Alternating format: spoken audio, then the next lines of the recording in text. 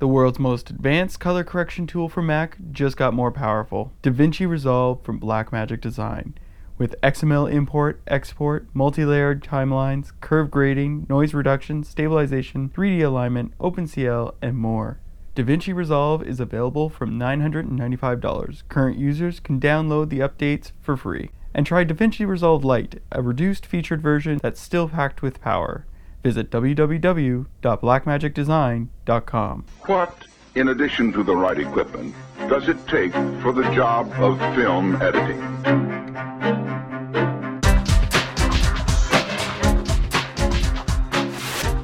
Welcome to The Cutting Room, the official podcast of AOTG.com. I'm your host, Gordon Burkell. Now, this episode, we're going to have a slight sort of pause, I guess, during NAB. And so I didn't want to start a new official interview that I was working on, just to split it up. So this interview is actually one done at Edit Fest 2010 in New York. And it's Christopher Tellefsen, who you might remember, he's cut Moneyball, he cut Capote. And in this part, the interviewer, which is Bobbie O'Steen, is talking to him about his early work. So we thought we'd play this for you, and then during NAB, I'll be posting tons of audio clips from interviews I'm doing with various groups. You can also find me on PostChat. It's hashtag PostChat. I'll be out there with Tej Babra at Tej Babra and Jesse Averna at Droid, DR0ID. Other than that, what I'll do is I'll put out those audio clips during NAB, and then after NAB, I'll play the rest of this interview or a part of it. And then we can get back to our interview series that we've been doing. So in the meantime, enjoy Bobbie O'Steen's interview with Chris Tellefsen. I'm very excited to be doing this panel with Chris Tellefsen today. He's really a remarkable talent, and the range of and diversity of his work will be evident to you today. He's has always tried to find contrast and challenge in all that he's done. And he's worked on films that involve what are wildly experimental, are very conventionally narrative films, screwball comedies, gentle atmospheric comedies, drama, documentary-like films, and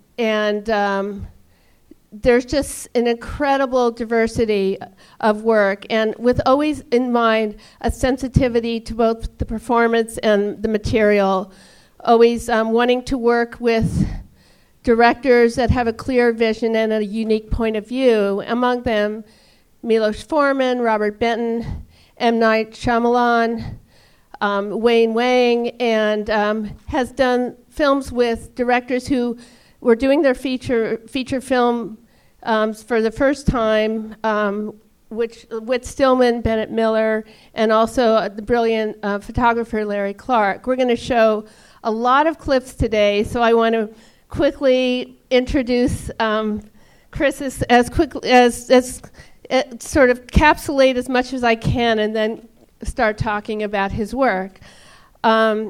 So Chris's path to success was very unusual, and I think it also informed his work because although he was obsessed with film as a child and a teenager, immersing himself in every conceivable era and genre, New Wave films, Fellini, Truffaut, Kubrick, and the great classics, George Stevens and Billy Wilder, and basically you said at one point all the films that were condemned by the Catholic Legion of Decency, like Midnight Cowboy. My MO was to see them all. Rosemary's Baby.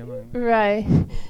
And so he was obsessed with film and very much a film aficionado as a child and a young adult, and then went on to go for his MFA at Cooper Union, which was a very unusual path for an editor, but clearly made him very added to his courage and his sense of invention and his ability to interpret it in a wild range of material. And so I wanted to talk to you, Chris, about your experience as a third-year student at Cooper Union, when you had Robert Breer as your professor or teacher, who was an experimental filmmaker and painter. Painter and animator, yeah. Yes, and you took an experimental film class with him. Yeah, and I had never touched film before that, and I really didn't have any frame of reference or any kind of example, so it just didn't seem like something that, it didn't even occur to me. I always was an art major, like from very young. I drew a lot and painted and did things, so I was always, that was my trajectory. But when I took this class and I started making collage films, which I'd set a Bolex in front of a television, I'd file through the TV guide and find shots from particular films that I loved, like this Douglas Sirk film, Written on the Wind. I used pieces of that. I was also inspired by a thing of the artist Joseph Cornell had done this treatise on, sort of a crazy treatise on Hedy Lamarr, and there was this movie that she was in with Jimmy Stewart, and I used pieces of that combined with science programs and Spanish soap operas. I just started screwing around with shots and putting things together, and I just got very excited by just what happens when you put two images together and what that creates, the frisson and the excitement that that comes of that, and the new meaning that happens when two images collide. And it just occurred to me that I could do this, and so I pursued very, very aggressively pursued over the course. It took me like 7 years to do my first feature, but I just kept at it till something hit. And I did a short, and I did this other film before Metropolitan, but then Metropolitan hit. It became something that I could really move on from. And you did, you recut a terrible Jackie Mason film under the supervision of Ralph Rosenblum, who was also an inspiration to you. A big inspiration, because I loved his work as an editor on The Producers and all the Woody Allen films up to Interiors was his last film. He did every single one before that, and he was very inspiring. So it was really wonderful to have that opportunity to work with Ralph, who then he was directing at that time, and he was going to do a film, and he had called me he was interested in me doing it, and so 3 weeks lapsed, and I was like, maybe I should call Ralph. So I said, I'm going to call him and see what's up. So I call Ralph, and I said, well, Ralph, what's going on? He says, that's not going to happen. Well, kid, that's showbiz. Click. That was my tough love. But you also initiation into there's going to be a lot of disappointment. But he also, experienced but he also, comedy. I also had a great thing in that experience of being involved with Ralph. He was also doing another film at the time, parallel to it, that the editor was Sonia Polanski, a wonderful editor who did Mate One and Baby It's You for John Sayles, and was the first assistant on Raging Bull, in which she said she went from youth to middle age. And she also worked on Woodstock with Thelma, and that's how I got an introduction into, and met the people that were going to be assisting Thelma on The Color of Money. I just went, I'll sweep the floor, I'll do anything. And I got an apprentice job. So you were the apprentice, right, yes. on Color of Money. He was also worked as a curator for Martin Scorsese's film archive and found the negative for Eraserhead. Well, I got among through other another things. Archivist. They said they didn't know where it was, and I found it in a lab on 45th Street. It was in lots of boxes and the thing. And I didn't save the message from David Lynch, but it was kind of funny. He said, "That is so cool." It is cool. But you also said that Thelma, that was an inspirational moment for you to work in the cutting room with her. What did you get from that experience? Well, you get to really see, the inner workings of, going the distance all the time. The time. There's never, you don't stop until it's there, until it's glowing and focus becomes and something ethic. else. And that's like you work till you drop, basically. Yeah. Is the work ethic. Yeah. So we have so many clips, so many wonderful clips to show. So we're going to get into it now and talk about Metropolitan, which was the first feature film for Chris as well as Whit Stillman. He had done some he was involved in distribution, but he had never Yes, actually... It's Spanish films. He was involved in distributing Spanish films in the United States. And this was an interesting, it was low budget about high budget people, about debutantes and this sort of cotillion world on a very low budget, $235,000. With a 35 blow up. Yeah, and a 16 millimeter Super 16. It was Super 16, yeah. And it's beautifully shot by John Thomas. He really utilized the Super 16 and really lit it. It was sort of ghetto shooting, just showing up in buildings where they, fancy apartments and lobbies. And there's a lot of cheating and running around and catching images. And the cabs that stopped were just random cabs that stopped. Yeah. They didn't hire them. But he also, I don't know if you're familiar with this film, but it's a very heavy dialogue film. It was a 135-40-page script. It's a long script. First cut was 2 hours and 45 minutes. About that. And he was very attached to his words. So this was an interesting experience for you to tell him we have to now shape it. And and then he was sitting there in the very beginning and saying, "Oh, we can't do that. I'd make a suggestion of some cut. But that's grammatically incorrect. We can't do that. It's impossible." So I said, "Well, look, let's sit down. We need to screen it. We need to show it to people and get a sense of how it's playing." So after having 10 people sit around a Steenbeck and watch a 2 hour and 40-minute rough cut, he was he was a convert at that point. So we just started shaping it, and there was one interesting scene in the beginning that it's not in the clip, but he wanted this woman for the way she looked, and she was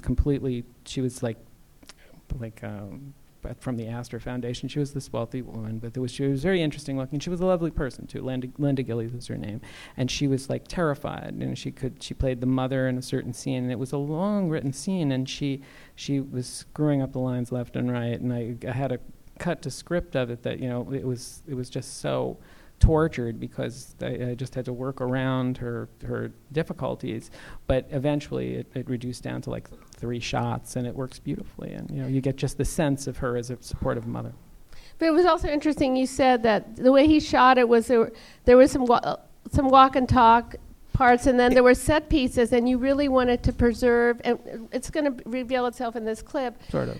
Chris really wanted to preserve the tone and the essence and the humor and the charm of it without, you were able to have the luxury to do that because you could sort of rely on the other, you let it play out. You could let those scenes play out. Yes, and there were certain scenes were only covered in walk talks, and then there were some scenes that were were extremely covered, large, dialogue scenes with a group of people, and then there were certain scenes that were somewhat covered, but then stylistically it made sense to stay in one shot for certain scenes just to give it a certain kind of elegance and flow. So would you like to set up this clip? Sure. Okay. This is a clip of at a cotillion ball that they're having a discussion about Louis Buñuel. And it's about 29 minutes into the film. Yeah. Sense of the tone of the movie. It was like when I read that script, it was it was just something very special. It was it had an attitude that was new, that was different. And also I think the popularity of it played into the kind of late 80s, early 90s kind of plutography, that people were interested in in this kind of rarefied group. And I remember screenings, which was so interesting. There would be waves of laughter, and I knew they weren't getting it. They wanted to.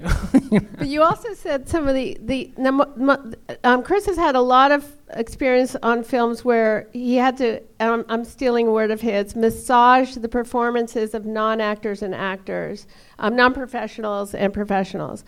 And in this case, none of these actors, they had some theater experience, some of them, but none of them were... Very few. Very few. I'd say Taylor, the guy with the glasses, Taylor was probably the most experienced actor in the group, and Chris Eigenman was a budding actor, and he was it was a really stellar performance from Chris. I mean, Chris was really something. And the young woman who played Audrey was quite lovely, and she had a little bit of experience, but some of the others were students. And you said they didn't get a lot of the references. They didn't get the reference. They didn't know who Averell Harriman was or Thorstein Veblen, the kind of like social theorists that were thrown around. It was like way over their head. And then you said that when Whit Stillman came into the cutting room, he had Edward Dmytry's book and Carol Rice's book. And he was like, tucked under I'm an arm. editor now. And, well, he was humbled a little bit. Yeah, he hadn't gotten to the funny. crossing the line part, he said. He was a quick learner. Though. Yeah. He was a quick learner. But that was just to now the choice of clips this is not accidental. There really is. It shows the diversity of Chris's work, because the next film, Kids, is quite a different project. Larry Clark is an incredible photographer. Larry's like an amazing photographer, very important photographer in terms of like very influential. And Larry's pictures, like if you're familiar with his books like Tulsa and Teenage Lust and A Perfect Childhood, he's really very much, I always thought of him as a photographer, as participant, as opposed to observer. And he doesn't have that kind of distance of an observer. When he's shooting something really, really harsh, he's a part of it in many ways. And in reading the script of Kids, which was written by Harmony Korine, I was very excited because I knew this was going to be uncompromisingly out there and going to be something special and different. Yeah. And again with non-professional actors. Interestingly, there was one that Chloe. This also he discovered Chloe Sevigny and Rosario Dawson on this. Chloe was actually going to play a smaller role, but the girl that he was the one actress. I forgot her name, but she was in some Adam Agoyan films at the time. This was like in 1994, and when he put her in with a group of non-actors who were all these like skateboard kids who were kind of natural performers, but they weren't actors. She just stood out like a sore thumb. So he had to like politely ask her to tell her that it wasn't going to work out, and he bumped up Chloe from a very small role into the role of Jenny. Mm-hmm. And Rosario was during a location hunt on the East Side, he saw this striking 15-year-old on a fire escape and said, "Do you want to be in a movie?" They're both incredible in it. They're great. But so this sort of long lens, packed imagery of Larry Clark, I mean, you really captured it in the editing. And you maybe we'll talk about it after the clip about the smash cutting. Okay. So this is, do you want to set up? This is hanging out in Washington Square Park. It's the skate kids are there, and they're just like, they're just out of control by nature, and this is just something that happens. It's a fight.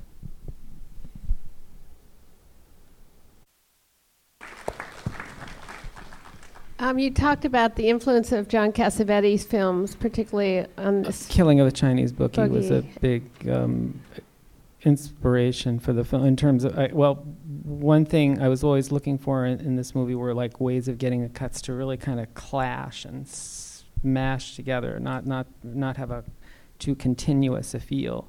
And the fight scene gives a lot of that. There's a lot of other examples within it, but that was, indirectly inspired by Killing of a Chinese Bookie, another film that inspired the shape of the movie. It's a 24-hour film, and I was familiar with, and Larry and I talked about the film Mikey and Nikki by Elaine May, which is a film that took like 10 years to actually get out, but it's a wonderful, wonderful film, and it really has that sense of time, that sense of a feel of like you feel like you've been through 24 hours, and that was something we strove for. Yeah. And the experience of working with Larry Clark, was he very involved in the editing process, or? Not a lot. No, it was more like he was more, he would like, I would set him up sort of separately, and he'd kind of like go through footage and like mark moments. Like he was very much he would like, but then if I did change that, it was fine, like as long as it did something that was going to the right direction. But he'd like to find those odd, like cinematic moments that kind of like give it a kind of an unconventional shape. Right, which makes sense given his work. Yeah. I mean, that's Larry. So that was the panel. And again, remember, all during NAB, I'll be posting audio clips that I'm doing interviews with. You'll also hear little snippets throughout the site. AOTG.com is going to have tons of updates. I'm thinking we're probably going to have about 100 to 150 a day of pieces of news coming in. So make sure to get our app so you can stay up on that. You can go to iTunes, or you can go to the Android store, or you can get onto our email list. So if you go to AOTG.com and choose tools, you can choose the email list, and that can keep you up to date 3 times a day. And that way you don't get bombarded with information. But in the meantime, thanks to the A.C.E. and Jenny McCormick for allowing me to post this. I'm your host, Gordon Burkell. Thanks for listening.